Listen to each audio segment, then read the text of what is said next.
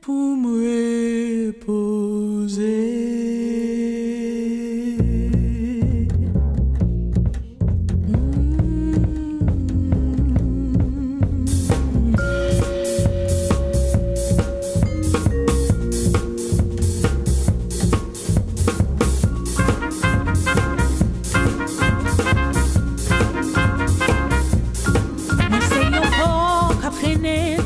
Hello, everyone. Welcome back to the Riff Music News Podcast. I'm your host, Uni Mojica.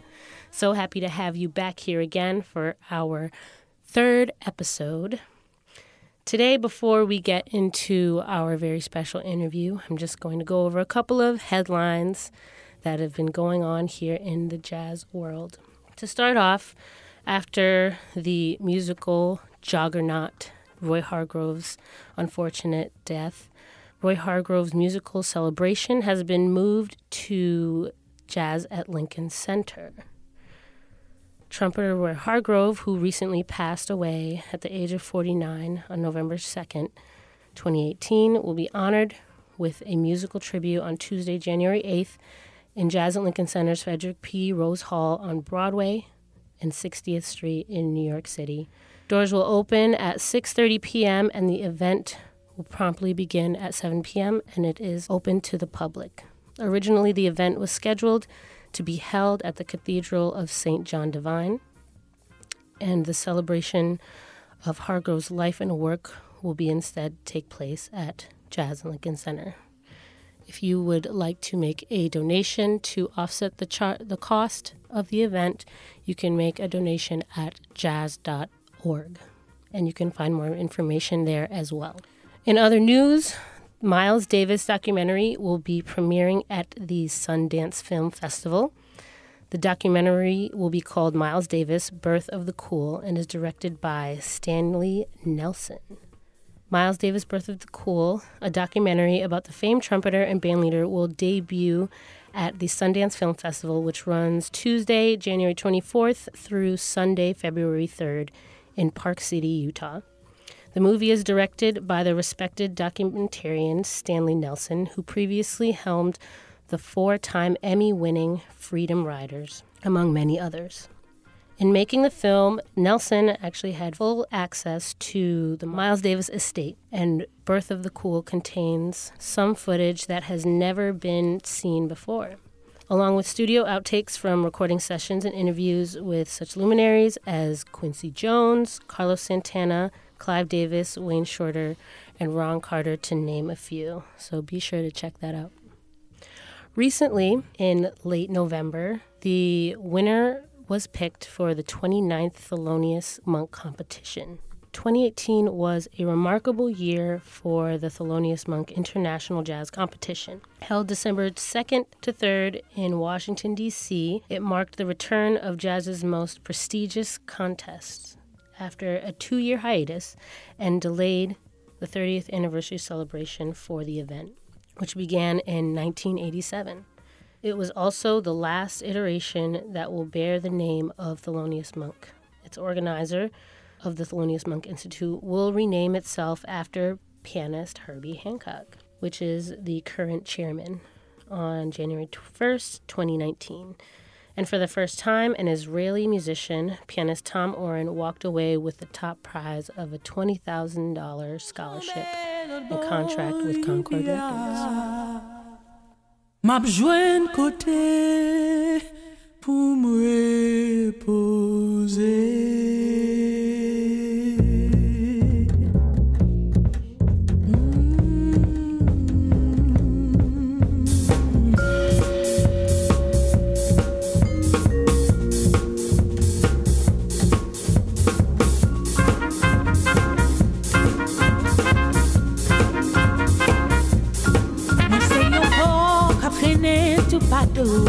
Quand t'aimes passer, c'est étranger. Mais moi, c'était le mal, j'aime le bois. M'a besoin de côté pour reposer.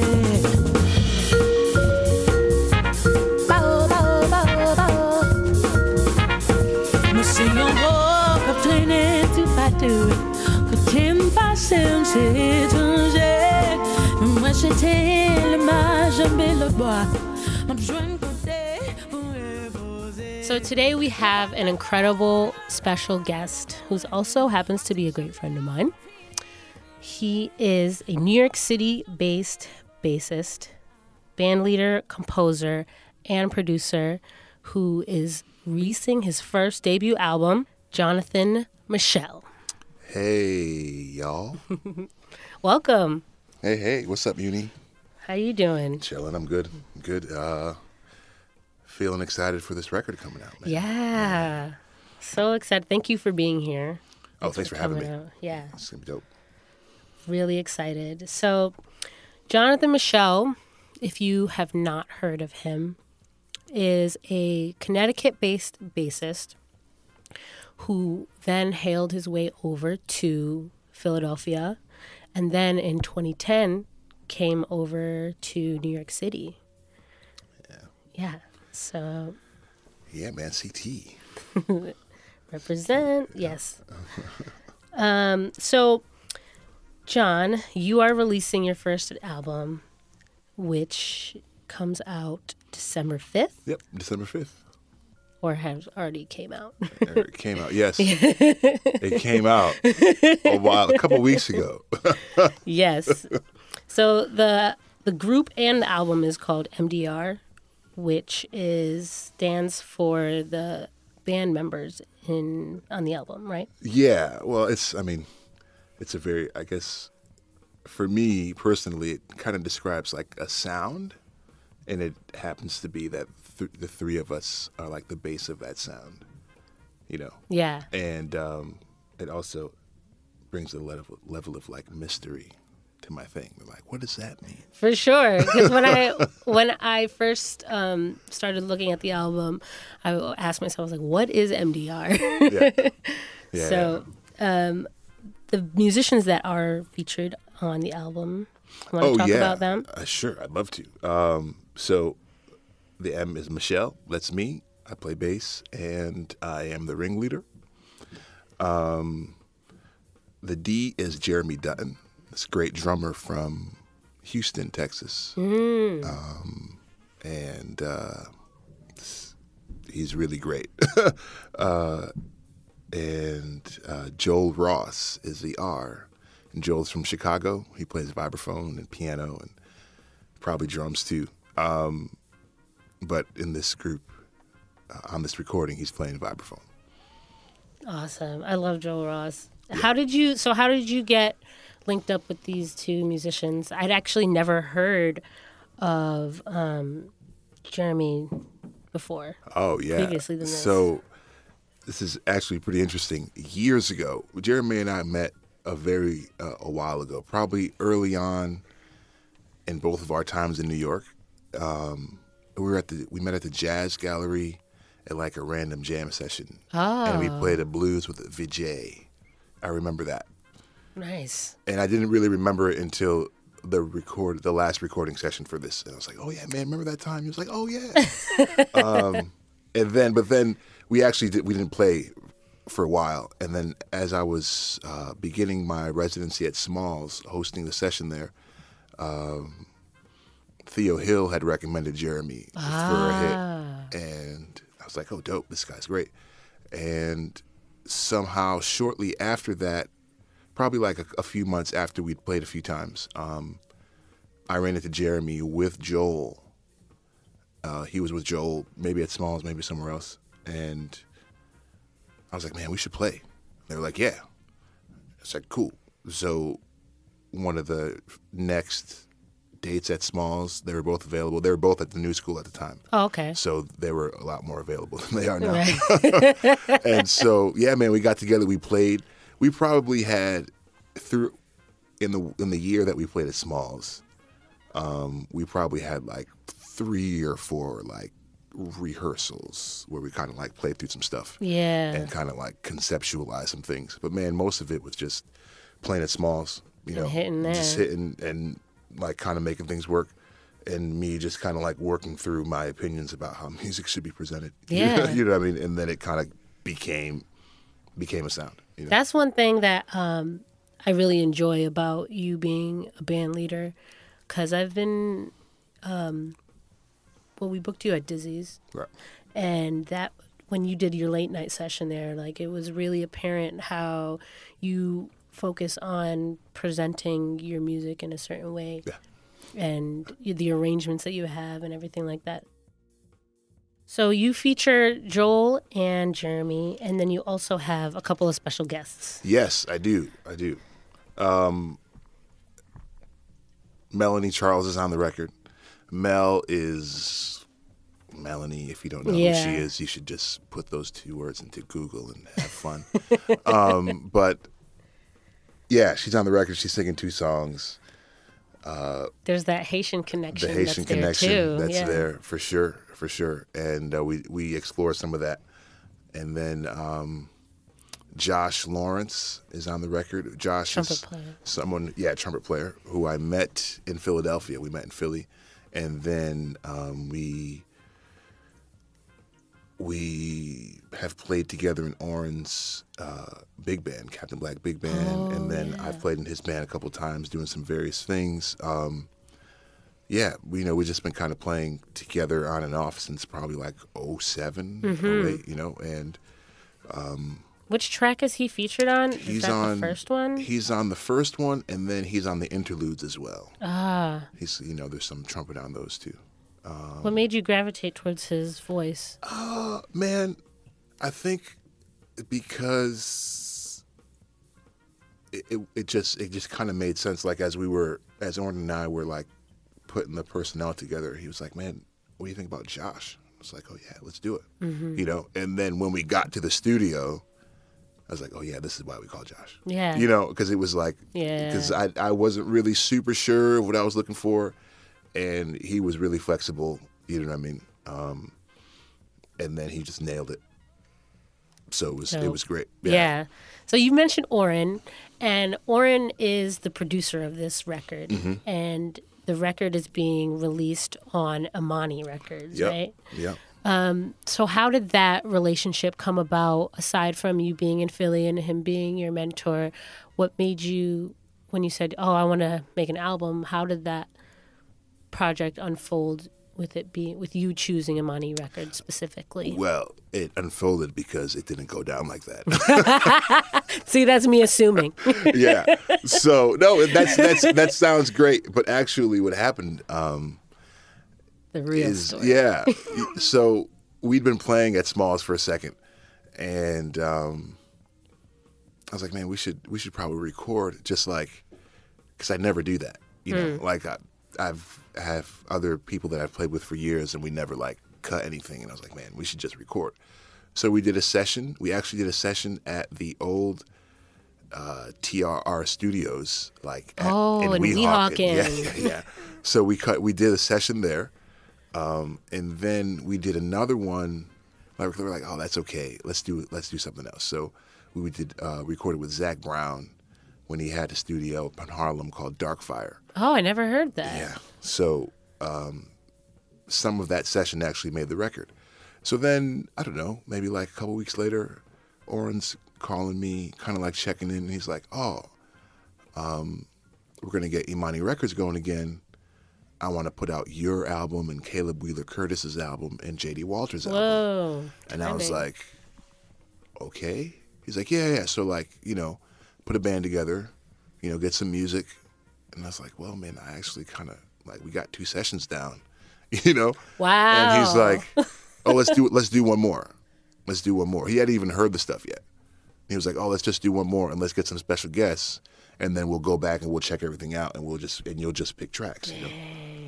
So that was it. That was the pieces just fall. They just kind of fell in line with like something that's like, I love this grouping, the 3 of us, because I feel like Jeremy and Joe could play anything. Oh man, you know what I mean? So like most of the time it was just me being like, "Oh, let's do this wild thing."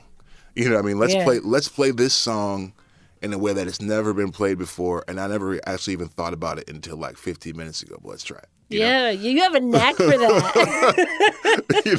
And I'm like, and I feel like Joel and Jeremy, they process that differently. Like Jeremy's more on the side of like, oh, this crazy ass, you know. And Joe's like, all right, cool. You know, he's like really. So then they both get into it really beautifully, really aggressively, and it was fun. Yeah. It was fun, like hearing this as like the final product of where we started. So when was the first session? Like, when did you start recording? So we started recording in 2016, like the fall of 2016. Yeah. That first session? Or maybe like late summer we did the first session. Yeah. And then the second session was in the fall for sure. And then in February of 2017 we did the actually Imani Records recording session. With Oren. With Oren, yeah. Producing it. That's dope. So let's get into this track list that you have. Sure. So the first track is traditional Haitian folk song. Is that the right way to call it? Yeah. That's a good way to call it. It's an interesting song because it can have many meanings. You know, it's kind of like it seems religious. L'autre is a title, which means the other side, which already starts like spiritual. Yeah. Ooh. Very spiritual. which has like a real spiritual vibe to it, and that's what it is. You know, it's like the lyrics translate loosely to like, I'm just like a person here in the world. I'm poor. I got nothing, but I know once I get to the other side, my father is going to hook me up. You know, I'm going to be cool. Like, I just got to, you know, I'm going to my dad's place on the other side. I'm not going to be tired. I'm not going to be hungry. No suffering. You know what I mean? Yeah. And it's an interesting song for me because that song, the way I grew up in my culture, I grew up not only Haitian, but on the Protestant side. Yeah. So that sounds really like a worship song. You know what I mean? Like that would really fit. Gospel. Right. But like Haitian gospel. Right. But I hear it a lot on the other side, or what some would call the other side of the religious, which is what we refer to as voodoo, you know, which is like a bad thing, but it's not. But it's not, quote unquote, because I guess you can't see my European culture labels it as such. Right.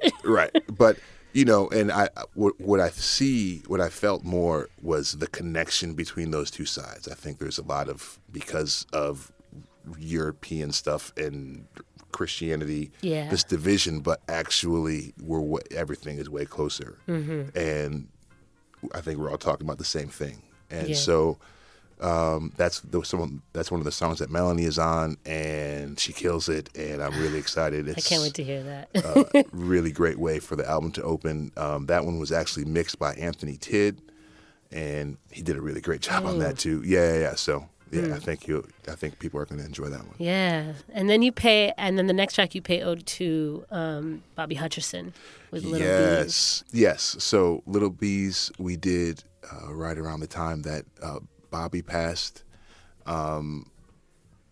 Joel had said, "Man, we got to do something for Bobby on this." I was like, "Yeah, cool, let's do it." And there were a couple of different things that we kind of played around with, and then we were like, "Nah, man, let's do the hit. Let's do the one everybody loves and knows, and just put a little sauce on it." And we did. It's we picked the one from the second session. That was a really dope session. Zach did a really, really great job on that session, and that came out really nice too. Yeah. Then we have Hayes, who's the writer of that song? So Hayes, that's Dutton. Right. So you'll hear on the record why it's listed as Jeremy writing the song. I guess that's. Is it like his arrangement? No, kind of vibe. You'll hear. Okay. You'll hear. I can't really. It's hard to. He takes ownership of. Yeah. Of the tune. And then towards the end of the track, you'll hear part of Victor Lewis's "Hey, it's me you're talking to." Yeah. And then we kind of revisit it again later on in the record. Where the title Hayes comes from is when we were in the studio. And the engineer asked what the next song was. we were like, oh, hey, it's me you're talking to. Yeah. And he thought we said haze, like H-A-Z-E. Haze me or something like it was haze me. Haze me. Yeah. That's funny. And so we decided to call that one Haze. That's great. Yeah. That's great. And it's actually kind of fitting for the song, for the track you'll hear. It's a little hazy in there. Mm-hmm. Yeah. That's dope. Yeah. Then you get into one of Orrin Evans' compositions called the LEJ. Yeah. What does that stand for? So the full title of the song is "Don't Fall Off the LEJ" or "Don't Fall Off the Ledge." Oh. LEJ is an acronym, and that's all I can, Yeah. But it's "Don't Fall Off the Ledge," and that one's kind of self-explanatory too. Once you hear it, you'll understand. Yeah. Yeah. So that's one. That's actually a song that I heard on an Imani Records release. Oh, so keeping back that when I was first moving to Philly and I was just like buying records. It's like if anything was like a Philly record, I was just getting it, And I knew Orrin's name, and it was actually this band of his called Love Park. Oh. From a while ago, and they did that song, and then I heard it. Sean's recorded it. Sean Jones. Yeah, and he does it on a lot of shows. So that's the LEJ. The Philly vibe. Yeah, the Philly vibe indeed. Then you get into the fifth track is Punja by Joe Henderson. Yes. What's different about this one? What's different about this one? The tempo is different about this one. And I think a little slower, right? It's a little slower. And I think that it, for me, kind of highlights Joe Henderson's amazing writing. Mm-hmm. I think he's one of like our underrated to me composers. Not really. Everybody plays his tunes. Yeah, but everyone plays that tune. That tune in particular, everyone plays it faster. Yeah. And when you say that, it allows you to hear the mastery of his writing. Yeah.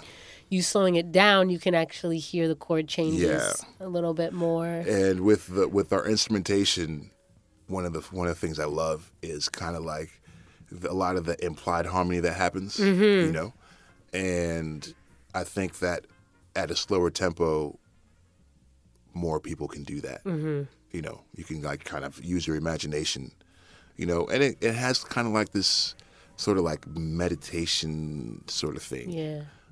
A friend of mine was listening to it. She's like, I could smoke some weed to this. Yeah. It's like I could do some yoga. Yeah, I could see this being like the end of the day song. It's like, oh yeah, I guess that's the vibe for sure. So the next track is, I read it and I'm like, I want to be like Pondicherry, but it's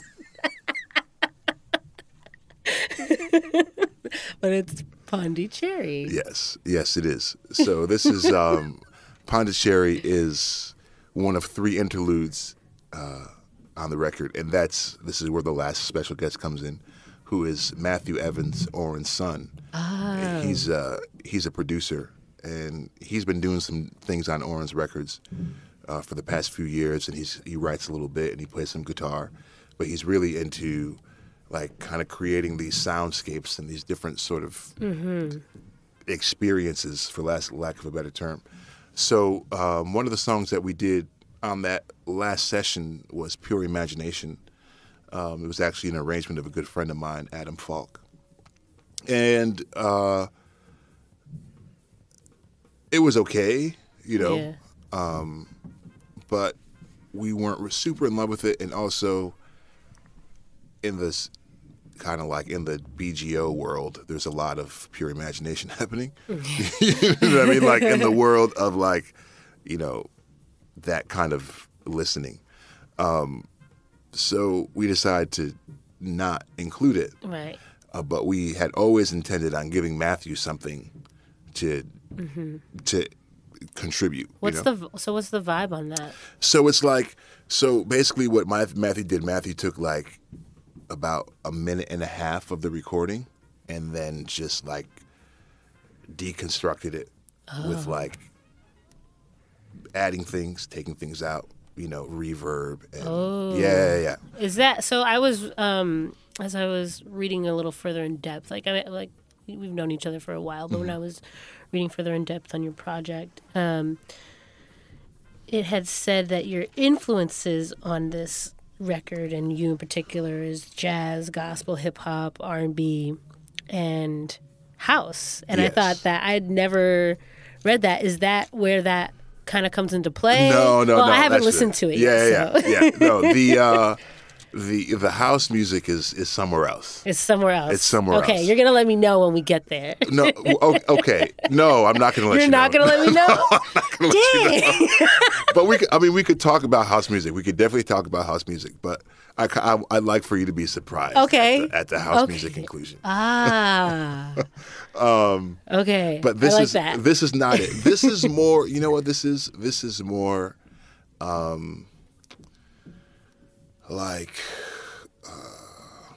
I don't know how to it's not like he's not DJing, and he's not building a track. Got it. He's just like doing something to the track. And we call it a soundscape. Soundscape. Okay. And it's just like that makes kind of sense. like a listening experience for a few seconds. To kind of like, it's kind of like a palate cleanser. It's kind of giving giving an electronic side to the album that I really wanted to make sure was That's there. dope. I don't think I've ever. I mean? I haven't heard anyone do anything like that. Yeah. I'm not saying that no one is, Right, but I right. haven't heard that on an album. Yeah. So that's pretty cool. And it also gives it interludes, which is another thing that I really wanted to include. Just like, again, just kind of trying to give somebody a listening experience as opposed to just like hearing my songs. Right. Dope. The 7th track is It's Me, which is a composition by the three of you. Cool. Collectively. So, yes and no. Yes, it is, because the track is actually 95% improvisation. Right. Yeah. You know what I mean? And then at the end of the tune, we play a piece of Victor Lewis's Hey, It's Me You're Talking The To. reprise. Yeah, we play like, when you hear Hayes, you'll hear a part of it.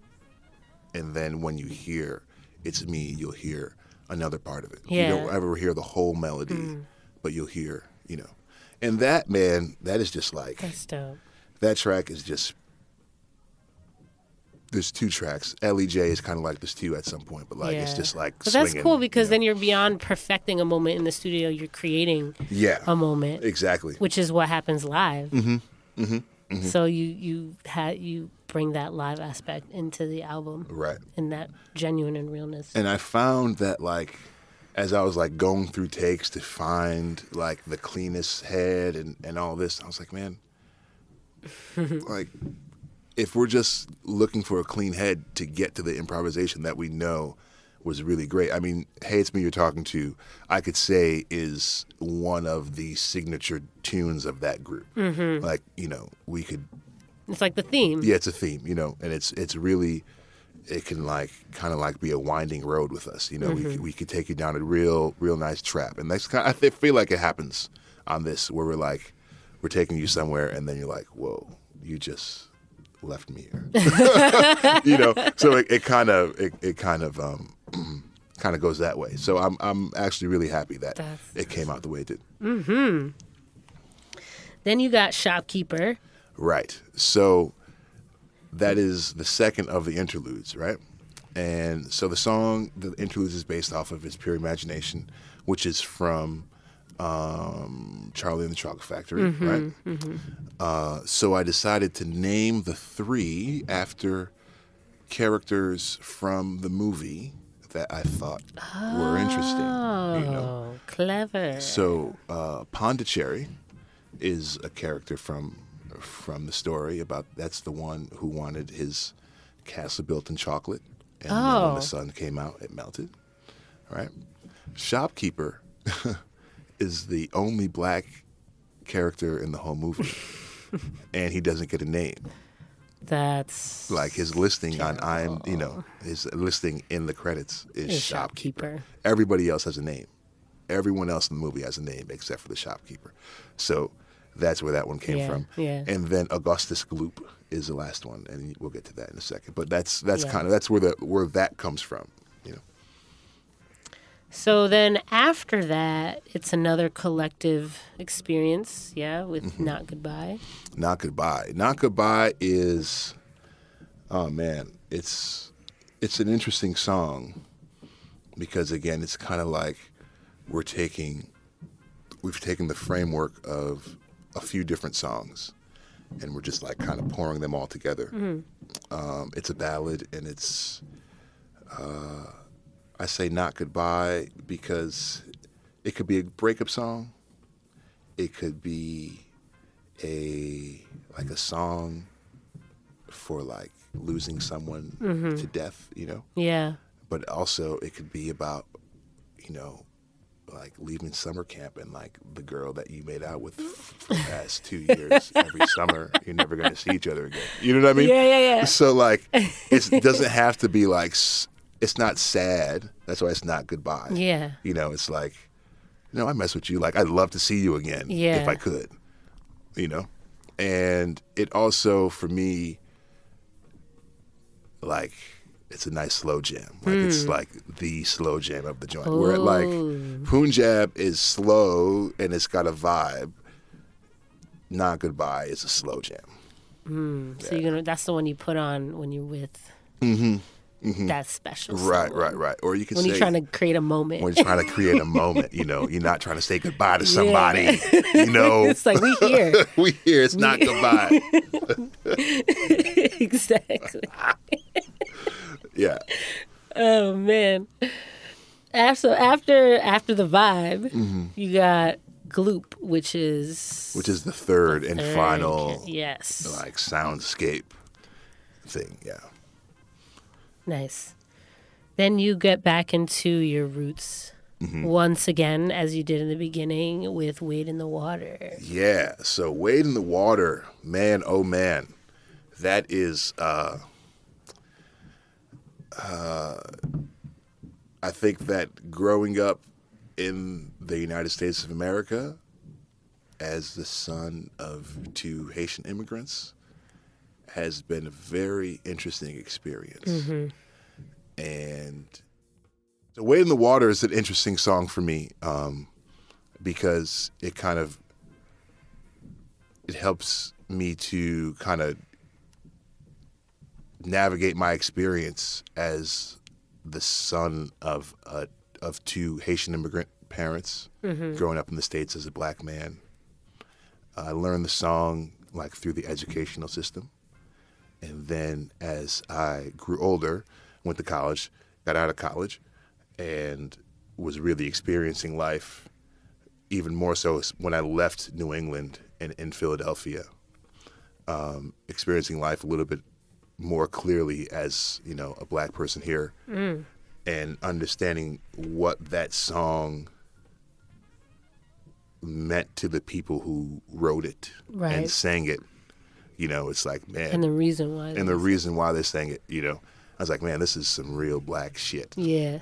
And the arrangement. yeah, so the arrangement is really sort of a tribute to the ancestors and a tribute to the tradition.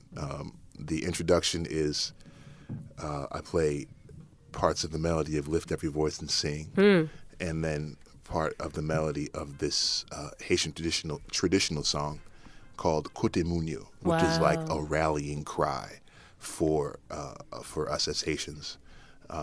Everybody knows that you start singing and everybody goes nuts. You know, it's kind of sort of that sort of thing. And both of those songs have really big impacts on me, like post 18, like being a black person and like kind of opening my eyes, or my eyes being opened to some things that, for better or worse, I didn't experience. You know, partly because my parents wanted me to grow up without any prejudices as much as they could, and also just because they we're experiencing life as immigrants, as Black immigrants, and not necessarily Black Americans. Yeah. You know? Yeah.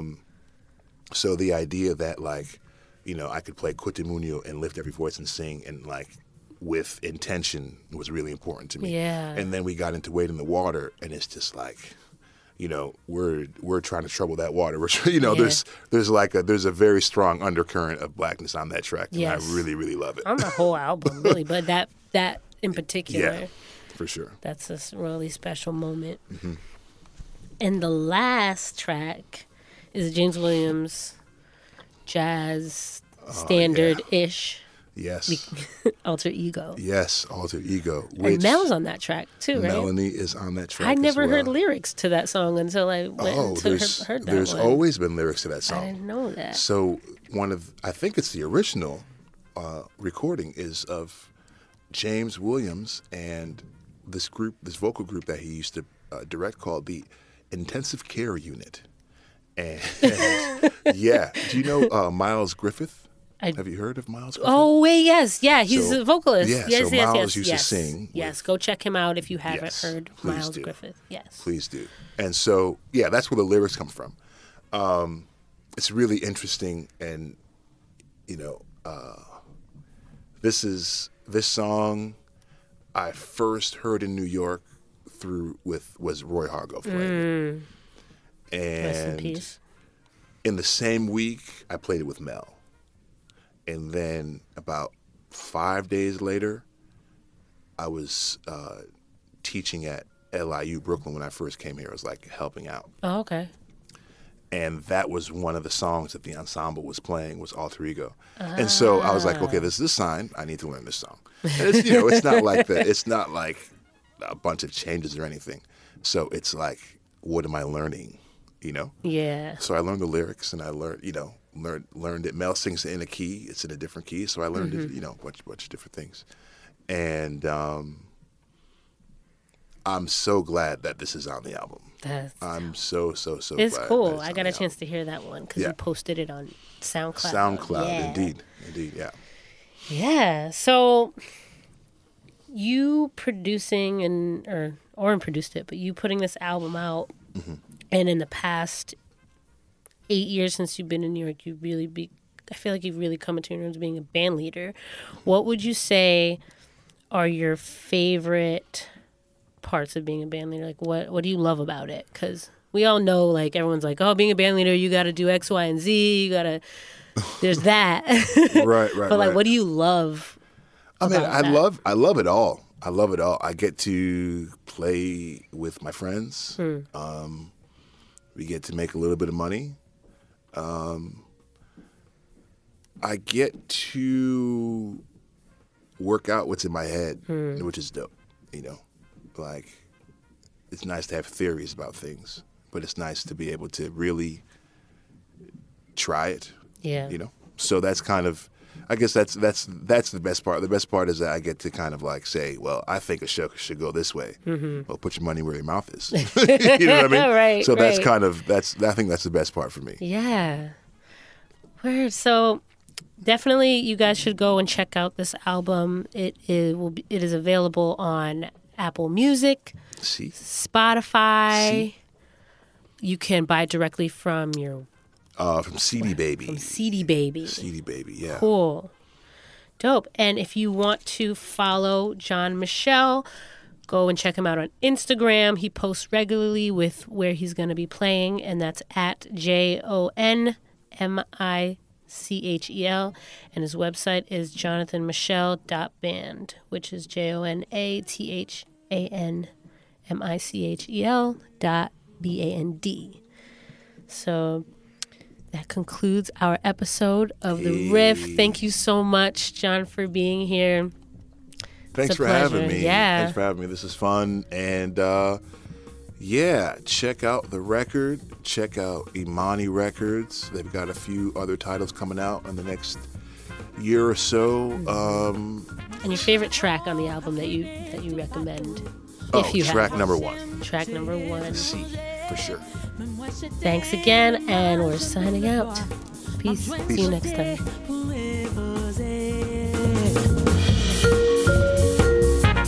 Bow, bow.